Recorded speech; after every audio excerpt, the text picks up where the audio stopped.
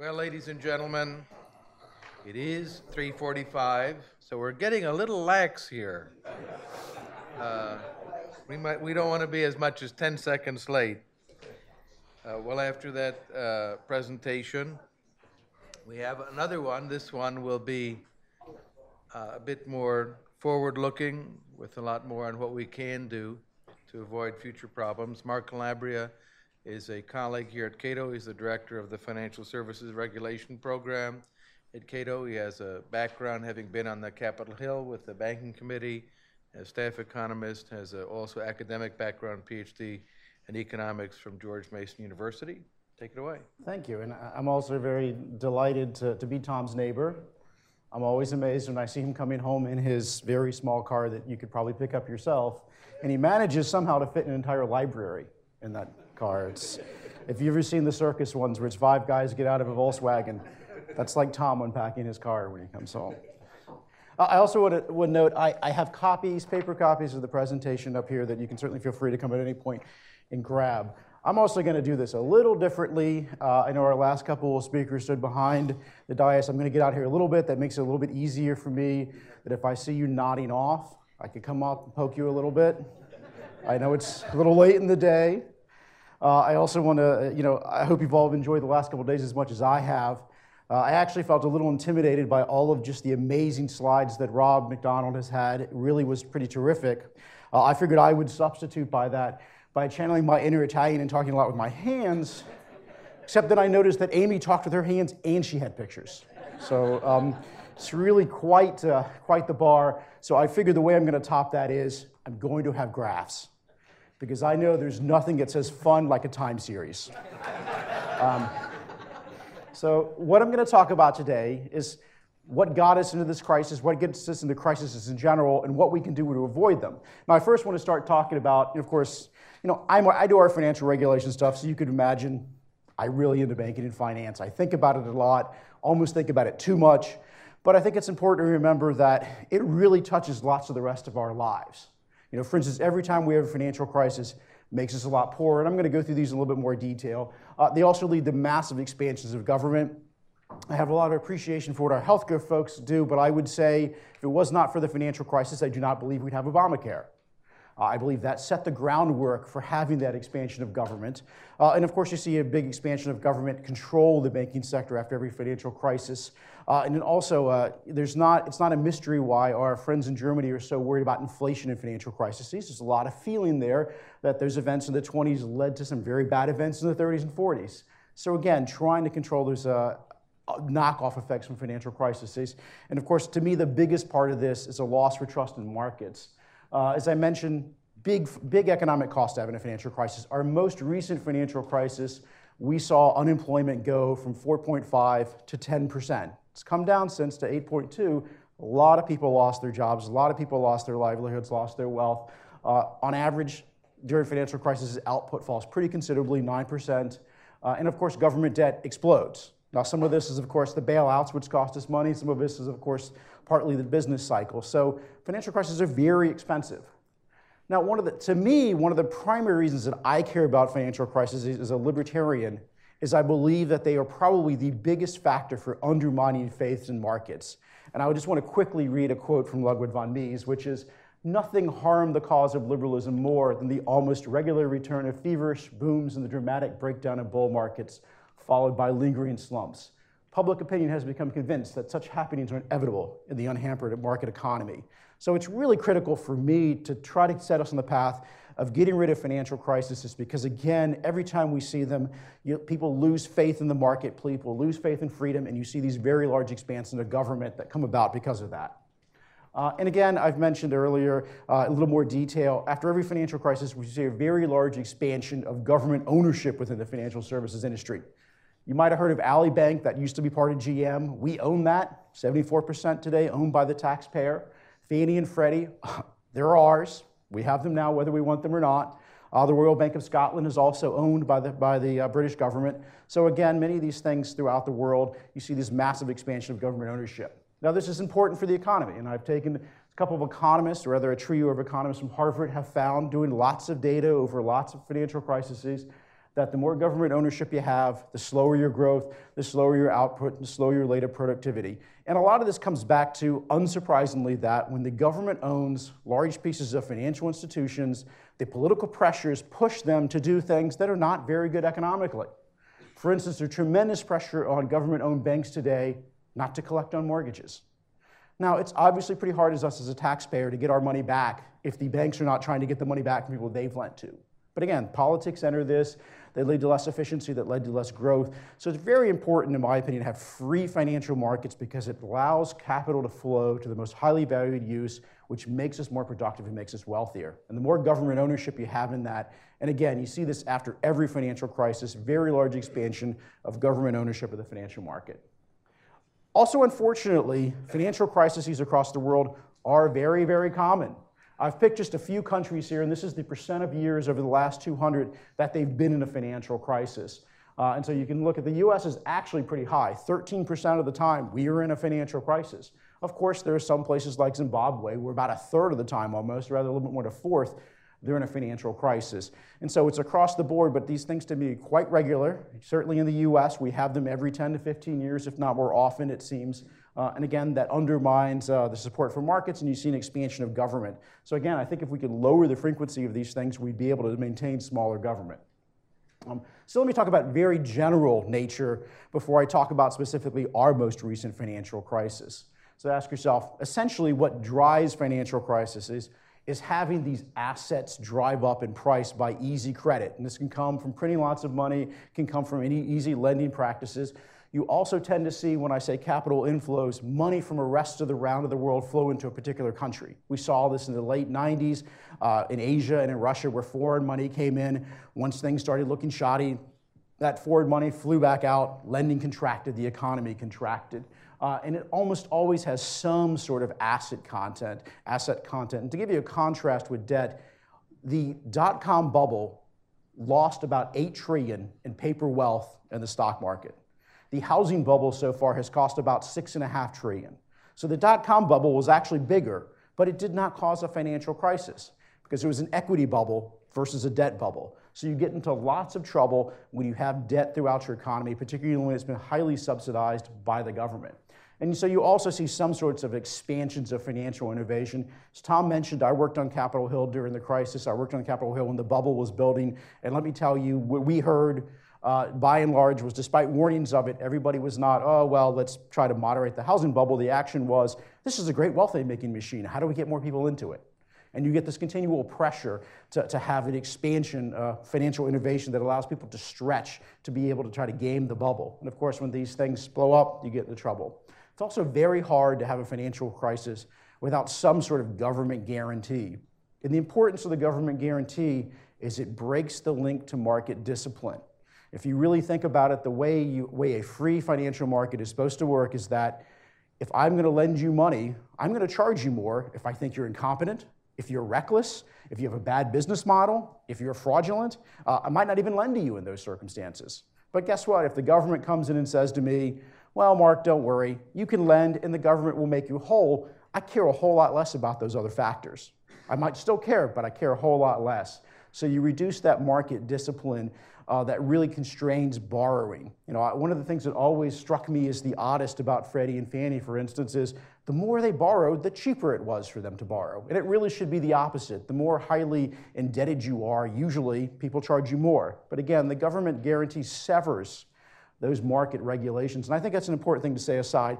I'm not someone who believes that institutions self-regulate. What I believe is that other market participants regulate each other. And so this is not a world without regulation. It's a world where market participants freely monitor and regulate others and do so through the price mechanism rather than through regulation. And lastly, it's almost impossible, in my opinion, to have some sort of credit bubble without accommodative, easy monetary policy. It's not always the sole factor, but it's often the most important factor. And one way to think about this, and I always go back to my economics education, and many of the factors I just talked about are demand side. What I mean by that is the government essentially makes credit easier, makes money easier, which allows you to pay more to buy an asset. And so if you think about it, it is a shift in demand. And the extent of the asset bubble is going to depend on the supply curve. I'm going to come back and talk about this later in the context of the United States housing market. But the more inelastic, that is, the more vertical supply is, the bigger bubbles you get.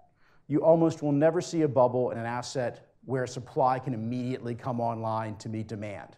So you always keep in mind when you're thinking about, and when I go through some of the factors through the U.S. financial crisis, keep in mind the supply and demand basics behind it.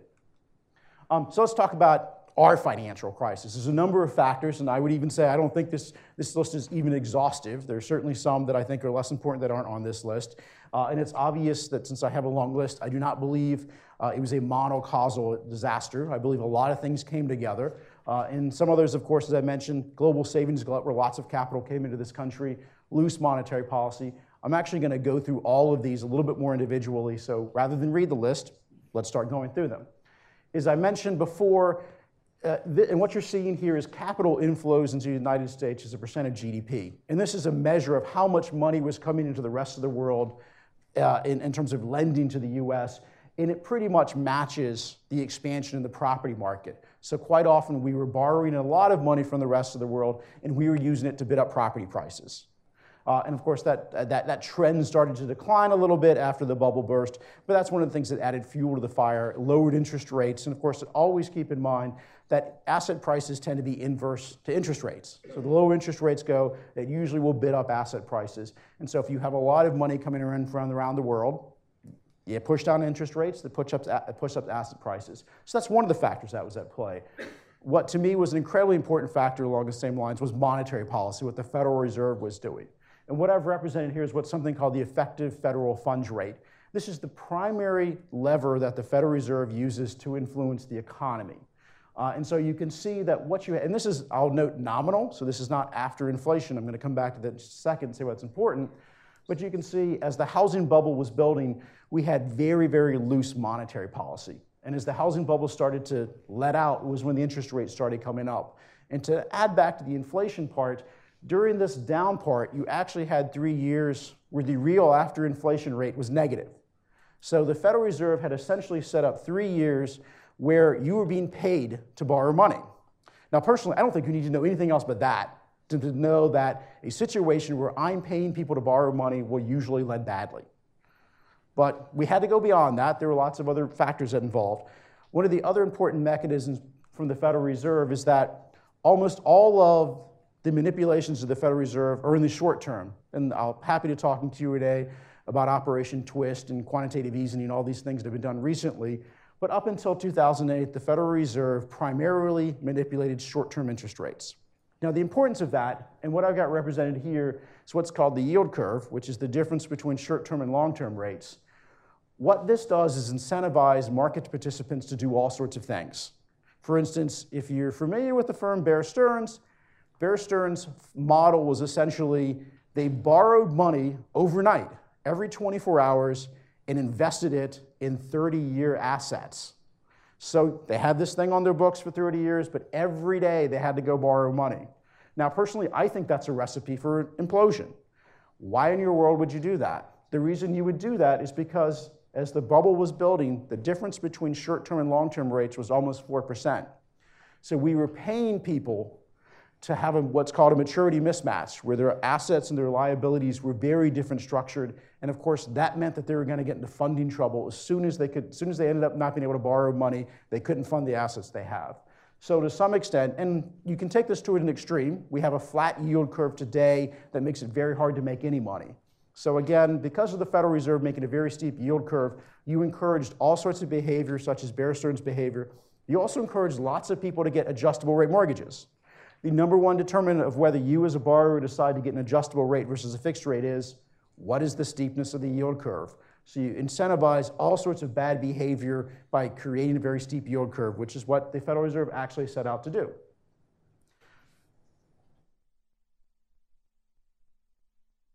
As I mentioned earlier, it's almost really impossible to get in too much trouble unless you've got a lot of credit involved. As I mentioned earlier, yes, the dot-com bubble was painful and unpleasant, but despite the fact that more wealth was lost, we didn't get as much trouble as we did. We did not have a financial crisis come out because of it.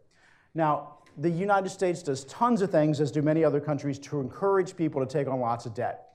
And one of the, I think the interesting difference is the first two lines are corporate after-tax tax cost of debt versus equity. And the point is that the tax code drives a very big wedge between the cost of equity and the cost of debt. And we do this through things like if I borrow money from you and pay you interest on it, I can expense that. But if I sell you equity and pay you a dividend, you have to pay taxes on that. So the variety of things that are done through the tax code that really push companies to become leveraged.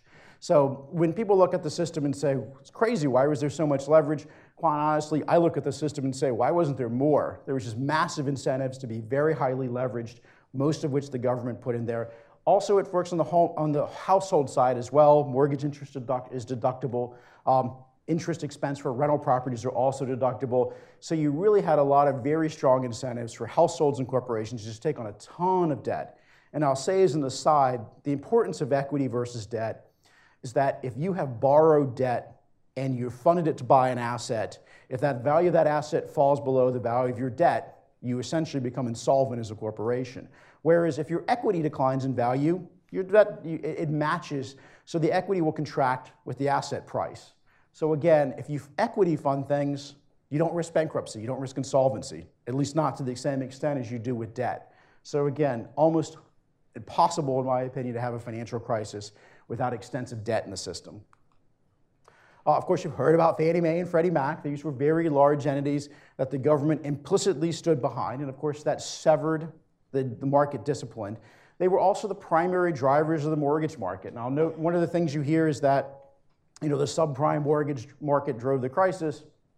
Freddie and Fannie were the largest buyers of subprime. So you had all of these subprime mortgage-backed securities that Wall Street put together, but they put it together designed largely for Freddie and Fannie, who were the ultimate buyer of these things, who brought them on their balance sheet. And of course, as I mentioned, debt leverage is one of the things that always gets us in trouble in terms of subsidizing a financial crisis. A lot was made that Bear Stearns was leveraged 30-1. Well, Fannie and Freddie's off-balance sheet guarantees were leveraged 200-1. That means they didn't even need to take 1 percentage point of loss before they were going to become insolvent on those guarantees. So in no free market would you ever see any corporation be allowed by other market participants to be leveraged 200-1. They simply would not be able to do it because nobody would lend them money on that kind of risk. You don't even need to have, I'm very sympathetic to my friend Peter Wallison and others that have focused a lot on Freddie and Fannie housing goals and the Community Reinvestment Act, and I think all of those are troublesome. But the fact is even if Freddie and Fannie made great loans, the fact that their guarantees are leveraged 200-1 is a guarantee to me that they will be insolvent at some point. Nothing else than that. And also put it into perspective, so far we put almost $200 billion into Freddie and Fannie. We will probably put close to $300 billion. To compare that, since the Great Depression, we've had about 6,000 bank and thrift failures in United States history. If you add up the cost to the taxpayer of every bank failure we've had since the Great Depression to today, that cost is less than the cost of bailing out Freddie and Fannie. So anybody who tells you that Freddie and Fannie aren't important, aren't a big part of this, then they simply are not putting things in perspective. I'll also note that a lot of the loans, and this is where I do think the affordable housing goals comes into question, a lot of the losses for Freddie and Fannie were the loans they bought themselves and guaranteed themselves. And again, these losses have continued to come back and haunt us. Now, of course, a lot of the factor that got us into this trouble was an attitude in America that we had to have home ownership for everybody. We had things like the Federal Housing Administration, FHA, which has been leading the way for decades in getting people into loans with very little equity. And of course, keep in mind that if you don't have a lot of equity in your house, you have a lot less incentive not to walk away. You also have a much greater chance of becoming underwater, that is, owing more on the house than you have in terms of the equity of the house, when you have very little down payments. And of course, there was a variety of things, the Community Reinvestment Act, the CRA, and HMDA is the Home Mortgage Disclosure Act. So you had all sorts of essentially affirmative action within the mortgage market that pushed people to have a reduction in lending standards. And the regulators were quite explicit. For instance, the Boston Federal Reserve, which is a bank regulator, put out a lending booklet in the early 90s that suggested things like, well, look if somebody pays the utilities on time, look how they pay their rent. So there really was a very large push by the federal government to get lenders to reduce their underwriting standards and to extend credit. As I mentioned earlier, my experience on the Hill is everybody loved the bubble and wanted to be in the middle of it. They did not want to shut it down. So a theme I'm going to come back to is that for us to be able to reduce financial crises, we need to encourage contrarian voices such as short sellers and such that balance out the over-optimism, whereas the government is always going to come in and say, this is a great thing, let's get everybody else into it. As I mentioned earlier, and this is where I want you to go back and think about that supply and demand curve. There is a reason, and I guess I'll say as an aside, one of our outside scholars, Randy O'Toole, has done a tremendous amount of work in this area. His recent book, American Nightmares for Sale Outside, he really walks through the history of a lot of this. Randy goes as far to say that he believes that urban planners are responsible for the financial crisis. I'm willing to say that urban planners played a very big role. So I don't really focus on the one variable as much as Randy does, but he's done tremendous work in this area. The point being is that over the last 30 years, we've increasingly seen local regulations that have made it increasingly difficult to build. And what this does is, despite my earlier graph about supply and demand, these things don't adjust instantaneously, they adjust over time. So if the demand for housing goes up, the more quickly you get housing on the market, the less separation, the less distortion you get in prices. But because of supply restrictions, you essentially got to push in demand without accompanying supply. And that's why you see a lot of the problems in California, Florida, and they're also geography. So I'm the first to say that not every problem under the sun was created by the government. In fact, if you're in some place like Phoenix, one of the major constraints on supply, even though they build like crazy in Phoenix, is you need to be able to bring water out. So in areas where you see a combination of geographic constraints, and this is similar in sort of Las Vegas, although I will note the federal government owns most of the land around Las Vegas, so there actually are very real supply constraints there. By contrast, housing prices have yet to go down in Texas over the last 10 years. There was no boom and bust, even though places like Houston and Dallas grew just as much as Phoenix or Las Vegas. So they certainly had a lot of population come in, a lot of demand come in, but housing was easily able to come online to meet that. So again, you need to look at distinctions between supply and demand that come on. And again, this is one of the things that, in my opinion, made this absolutely a worse crisis. We have had housing bubbles in the past. In fact, we have them pretty regularly. You had them in the late 80s, early 80s, 70s, 50s, and of course 20s was a massive housing bubble. And I should say this almost goes across any property type in general. We had bubbles in office markets and shopping malls as well during the last decade. So it really is, if you be able to bring supply online, the prices will not get out of balance as much. And which means that when the correction finally comes, it won't be as painful. One of the things as well that made this different, because as I mentioned, we pretty regularly in the US have property bubbles. You can almost count on them every 10 to 15 years. But they often in the past do not lead to financial crises. For instance, we had thousands of savings and loans fail in the 1980s. That was painful, hurt the economy, did not cause a financial crisis. As I mentioned, we had a big boom and bust in the early 70s in the housing market. Lots of bad things were going on in the 70s, including very large levels of inflation. These things did not necessarily directly lead to financial crisis. The key difference this time around was we found a way, and I guess I'll also say we had a subprime boom and bust in the late 90s. About a third of the subprime industry went out of business when Russia defaulted on its debt and interest rates spiked. When all of those companies went out of business, we did not have a financial crisis here in the United States in the late 90s. And why? Because they were funded by unregulated, or rather state-chartered finance companies that were not backed by the government. So the taxpayer was not on the hook. You didn't have the moral hazard.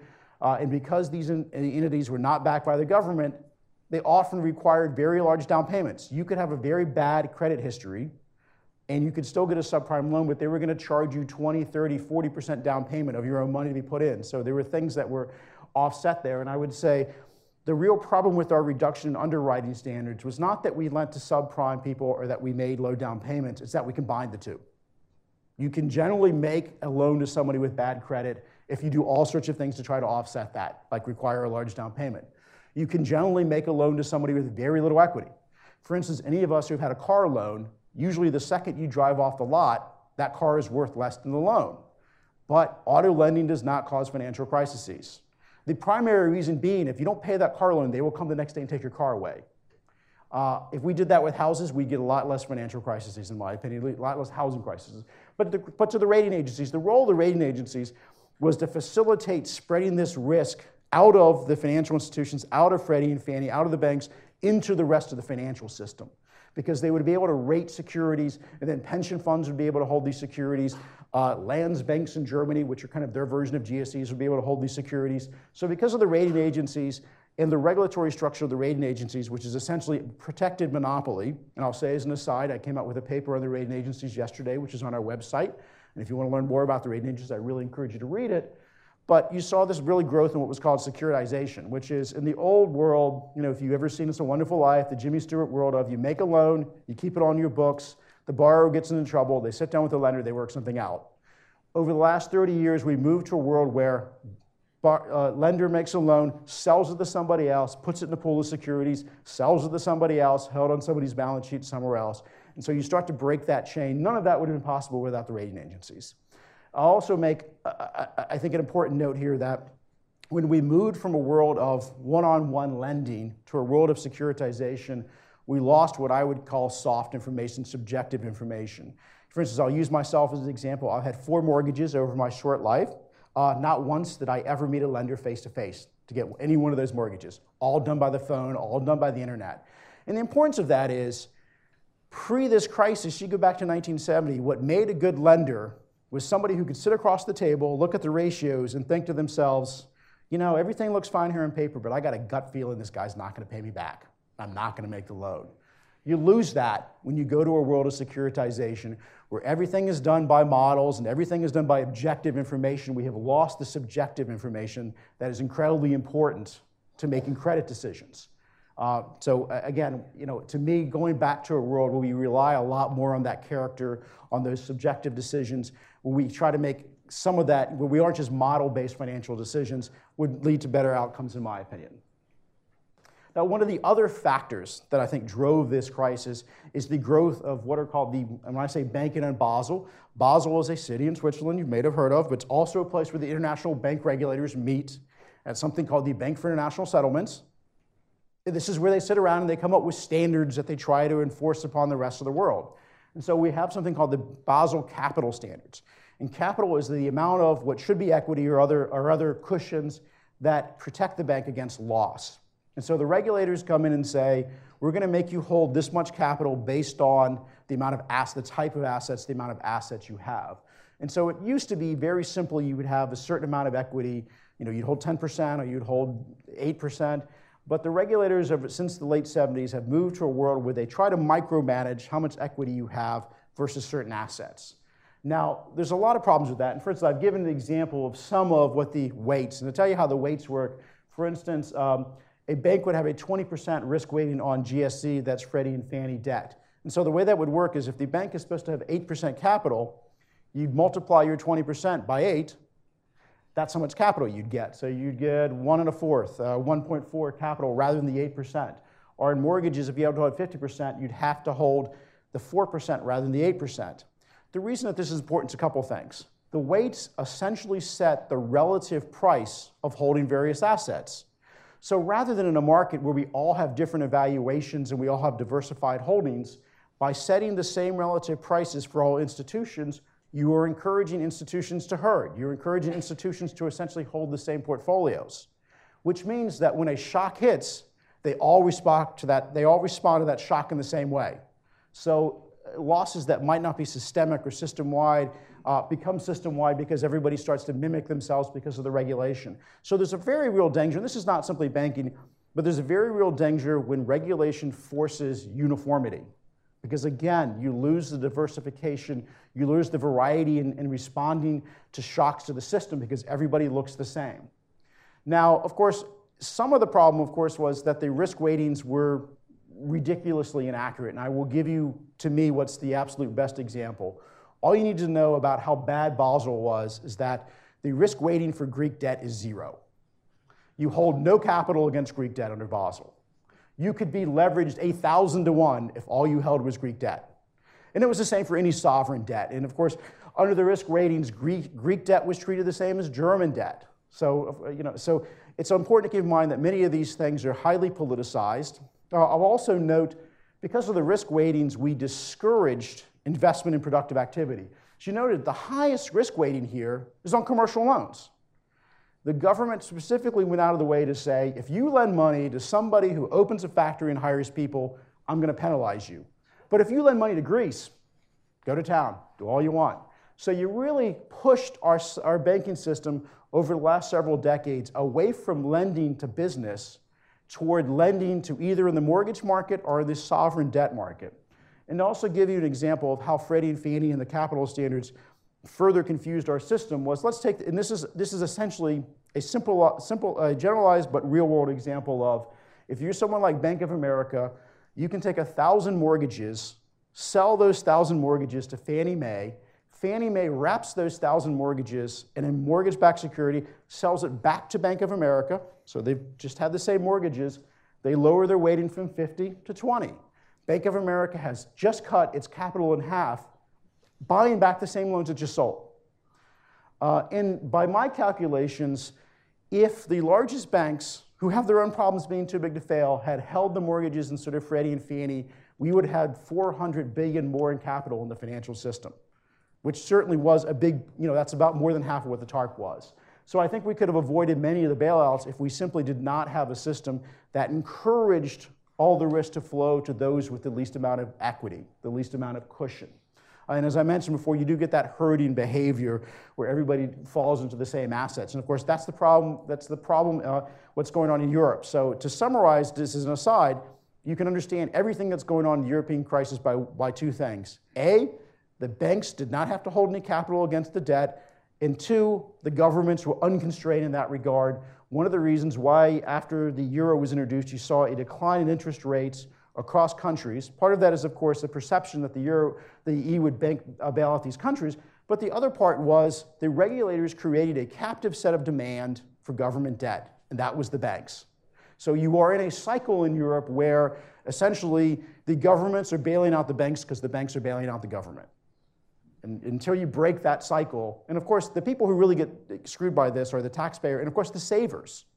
You put your money in a bank, they put it in Greek debt or they put it in Fannie and Freddie, they're getting a lot lower return because ultimately these things are defaulting. As an aside, the haircut, that is the loss on Greek debt, has so far been 70%. So they're certainly not getting their money back in that regard. And also to give you sort of an example of how this is hurt, what I've got here is these are GSE, MBS, and direct obligations. The GSEs sell unsecured debt as well as MBS. And this is how much is in the banking system relative to capital. And so at the height of the crisis, if you took the entire US banking system, they held enough GSE debt, Freddie and Fannie debt, to be 150% of their capital. So what this means is that if Freddie and Fannie get in trouble and take losses, the entire banking system fails, are largely part of it. And of course, this is partly a result, again, of the capital standards that say you can hold all this debt and lower your capital. And of course, the financial regulators, in their wisdom, also decided that they would suspend what are known as concentration limits. A commercial bank today cannot lend more than 15% of its capital to any one borrower, with the exception of the government and Freddie and Fannie. And so, unsurprisingly, and let me say, it's not like they didn't know this. I've sat across the FDIC on a table when I was on the banking committee staff in 2004 and said, are you not concerned about this? And of course, their response was, it's somebody else's problem. Of course, it has become all of our problem.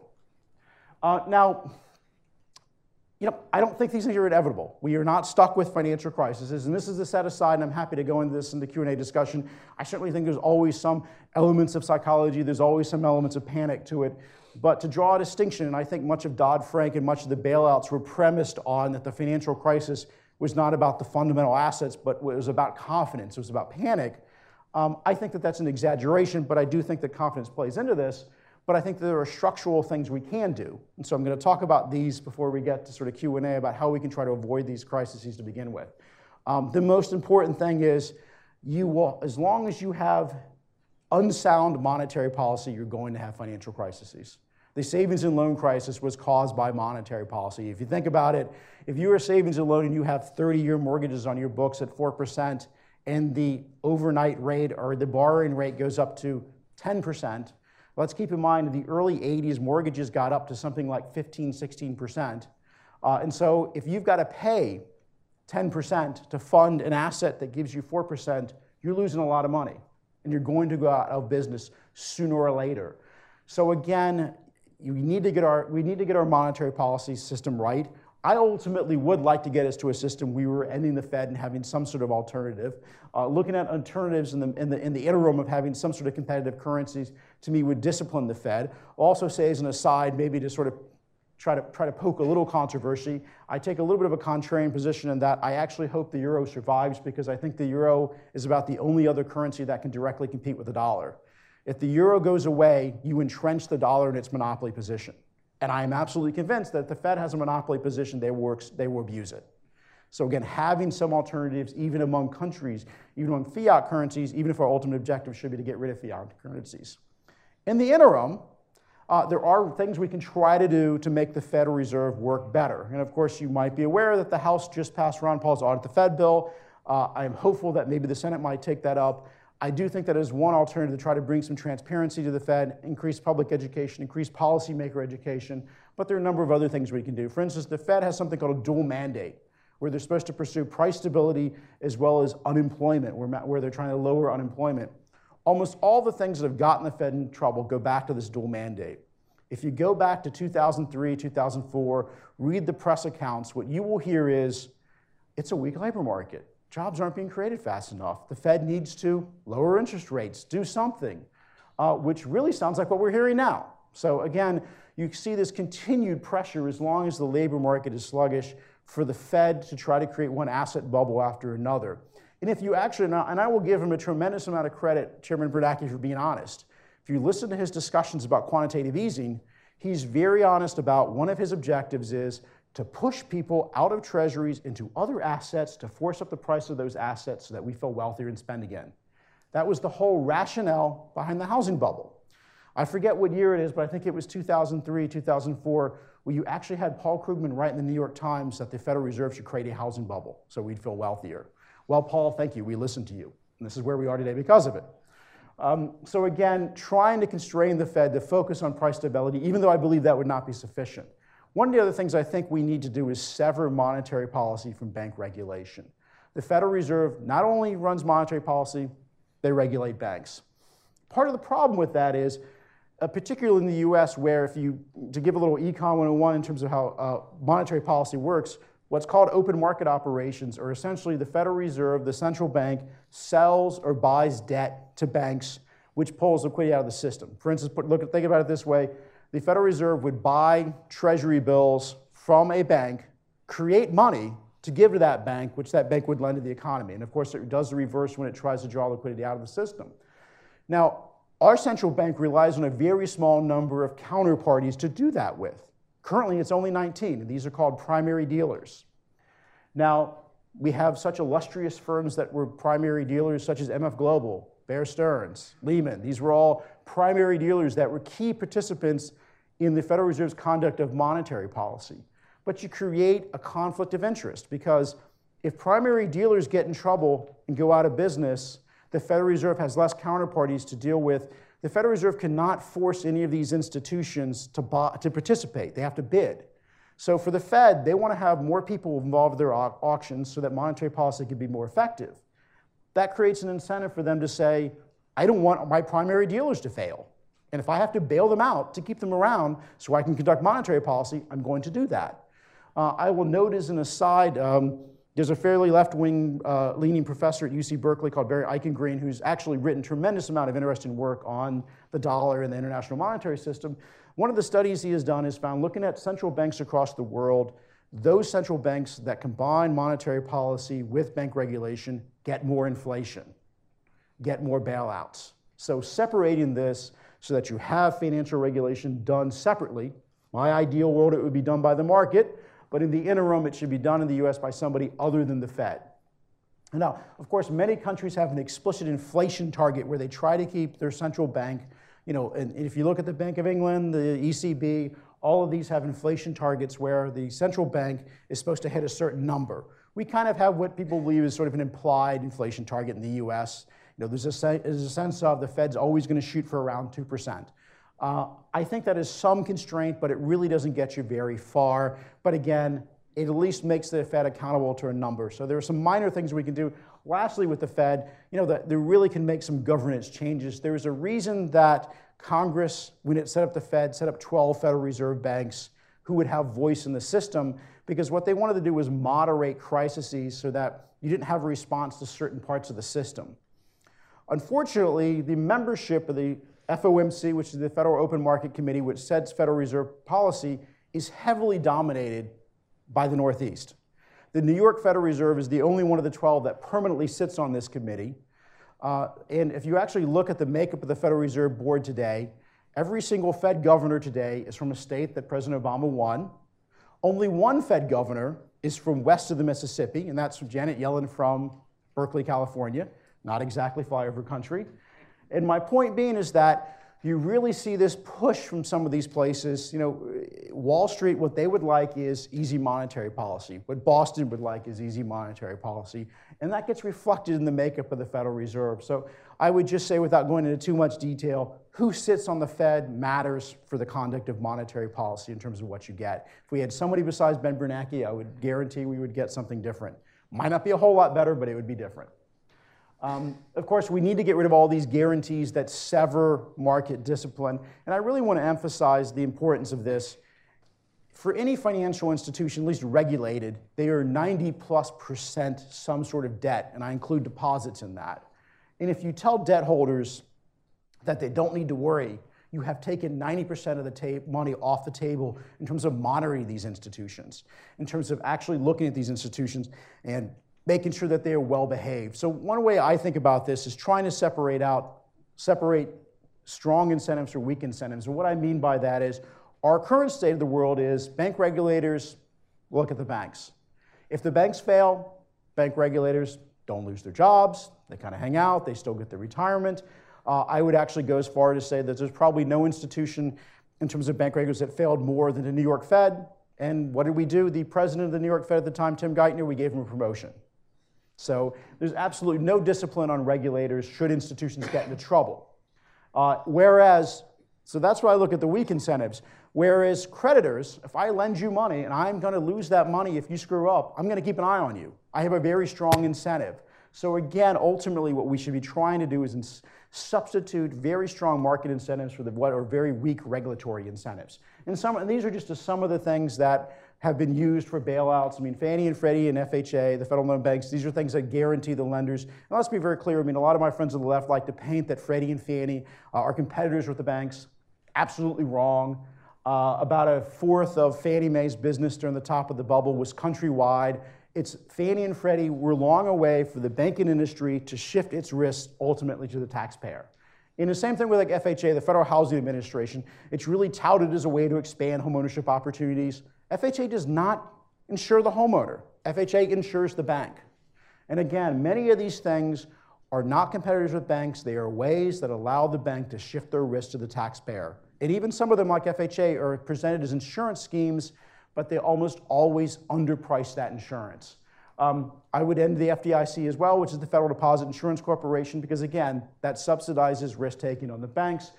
13.3 of the Federal Reserve Act is the section of the law that where all of these bailout programs were created under. So you had all of these assistance programs, whether it was for primary dealers or whoever else under the sun. And so again, I would remove the Federal Reserve's ability to do those bailouts.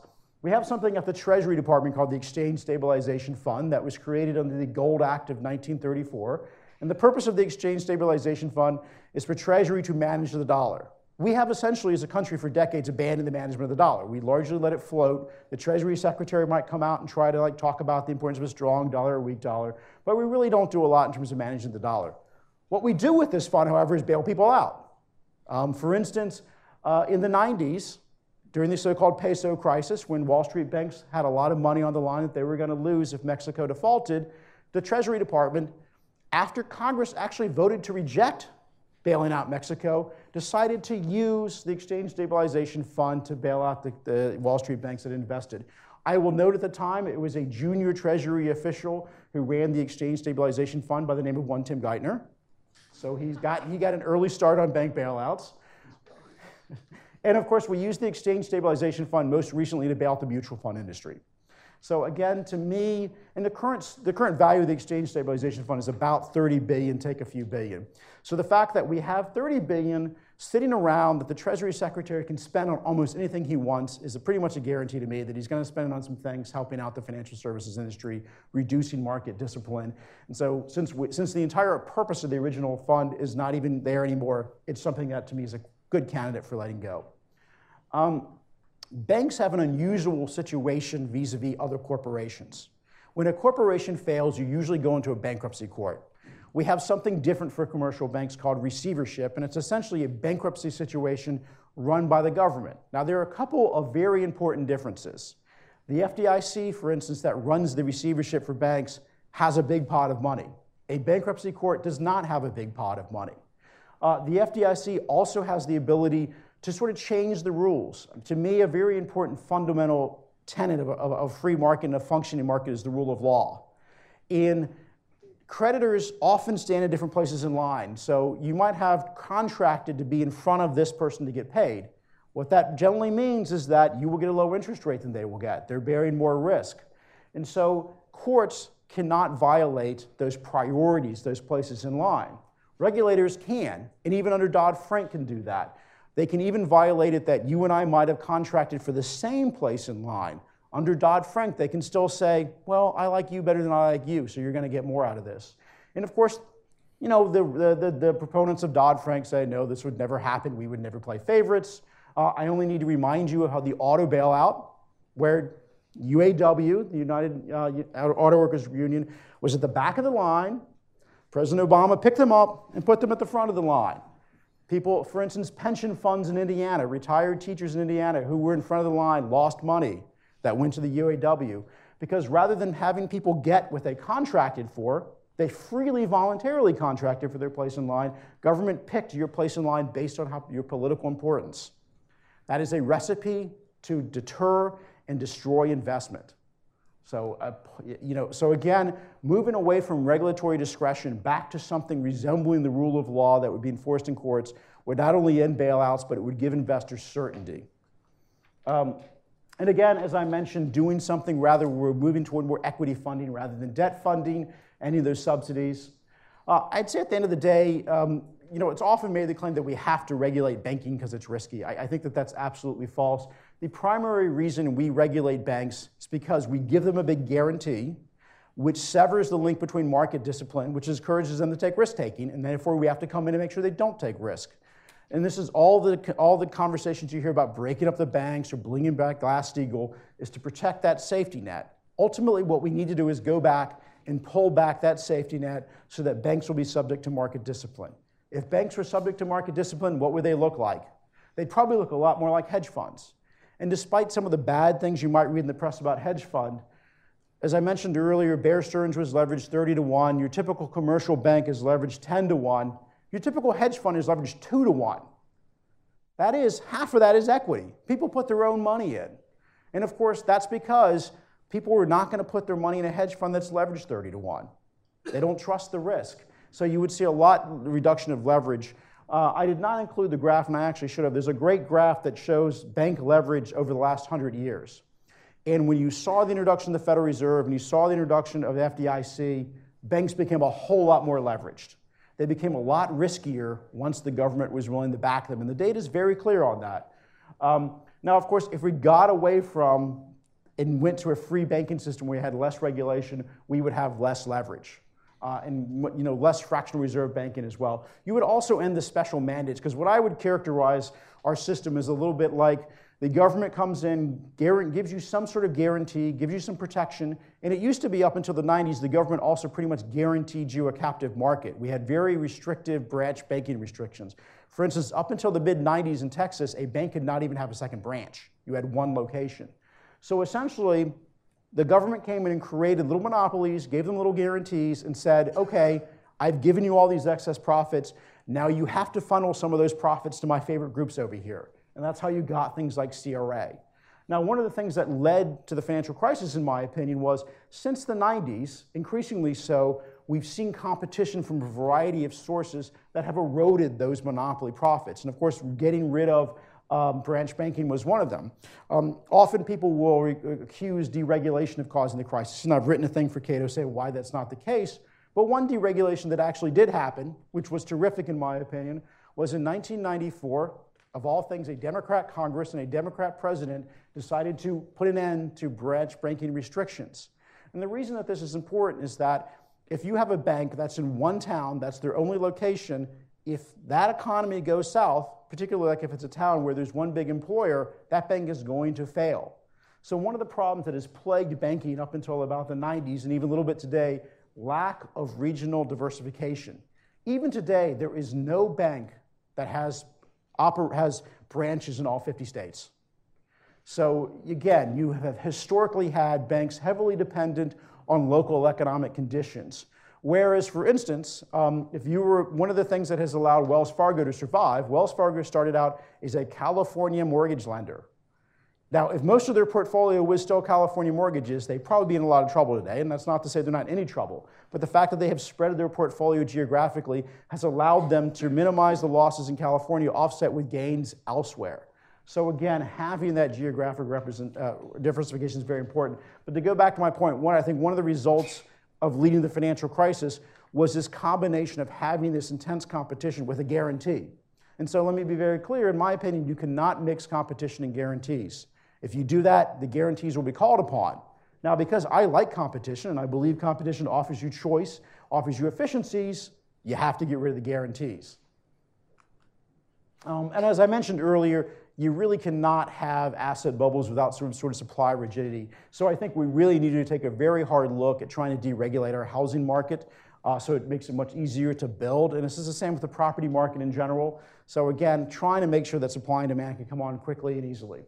So before I open up to questions, before I open up the discussion, and of course any comments, it's just to keep in mind that financial crises are not simply bad because of their financial crises, but they really do, in my opinion, have a major threat to liberty, have a major threat to support for the marketplace, and really do undermine, support in terms of growing free markets. Unfortunately, there is this horrible chain where government causes a financial crisis, government grows. Government causes the next financial crisis, grows more. So they tend to be, in my opinion, as I listed out these factors, the major driver of financial crises, and unfortunately enough, they're also the major beneficiary of financial crises. So at the end of the day, to simplify, what I want you to take away from this is the only way we're really going to end financial crises is bringing market discipline back into banking. And I want to emphasize, it has to be on the part of the creditors as well. One of the things we heard throughout the crisis was then Secretary Paulson would say things like, it wasn't a bailout, we wiped out shareholders and fired management. Oh, but we protected 90% of the people we lent money to it because of the creditors.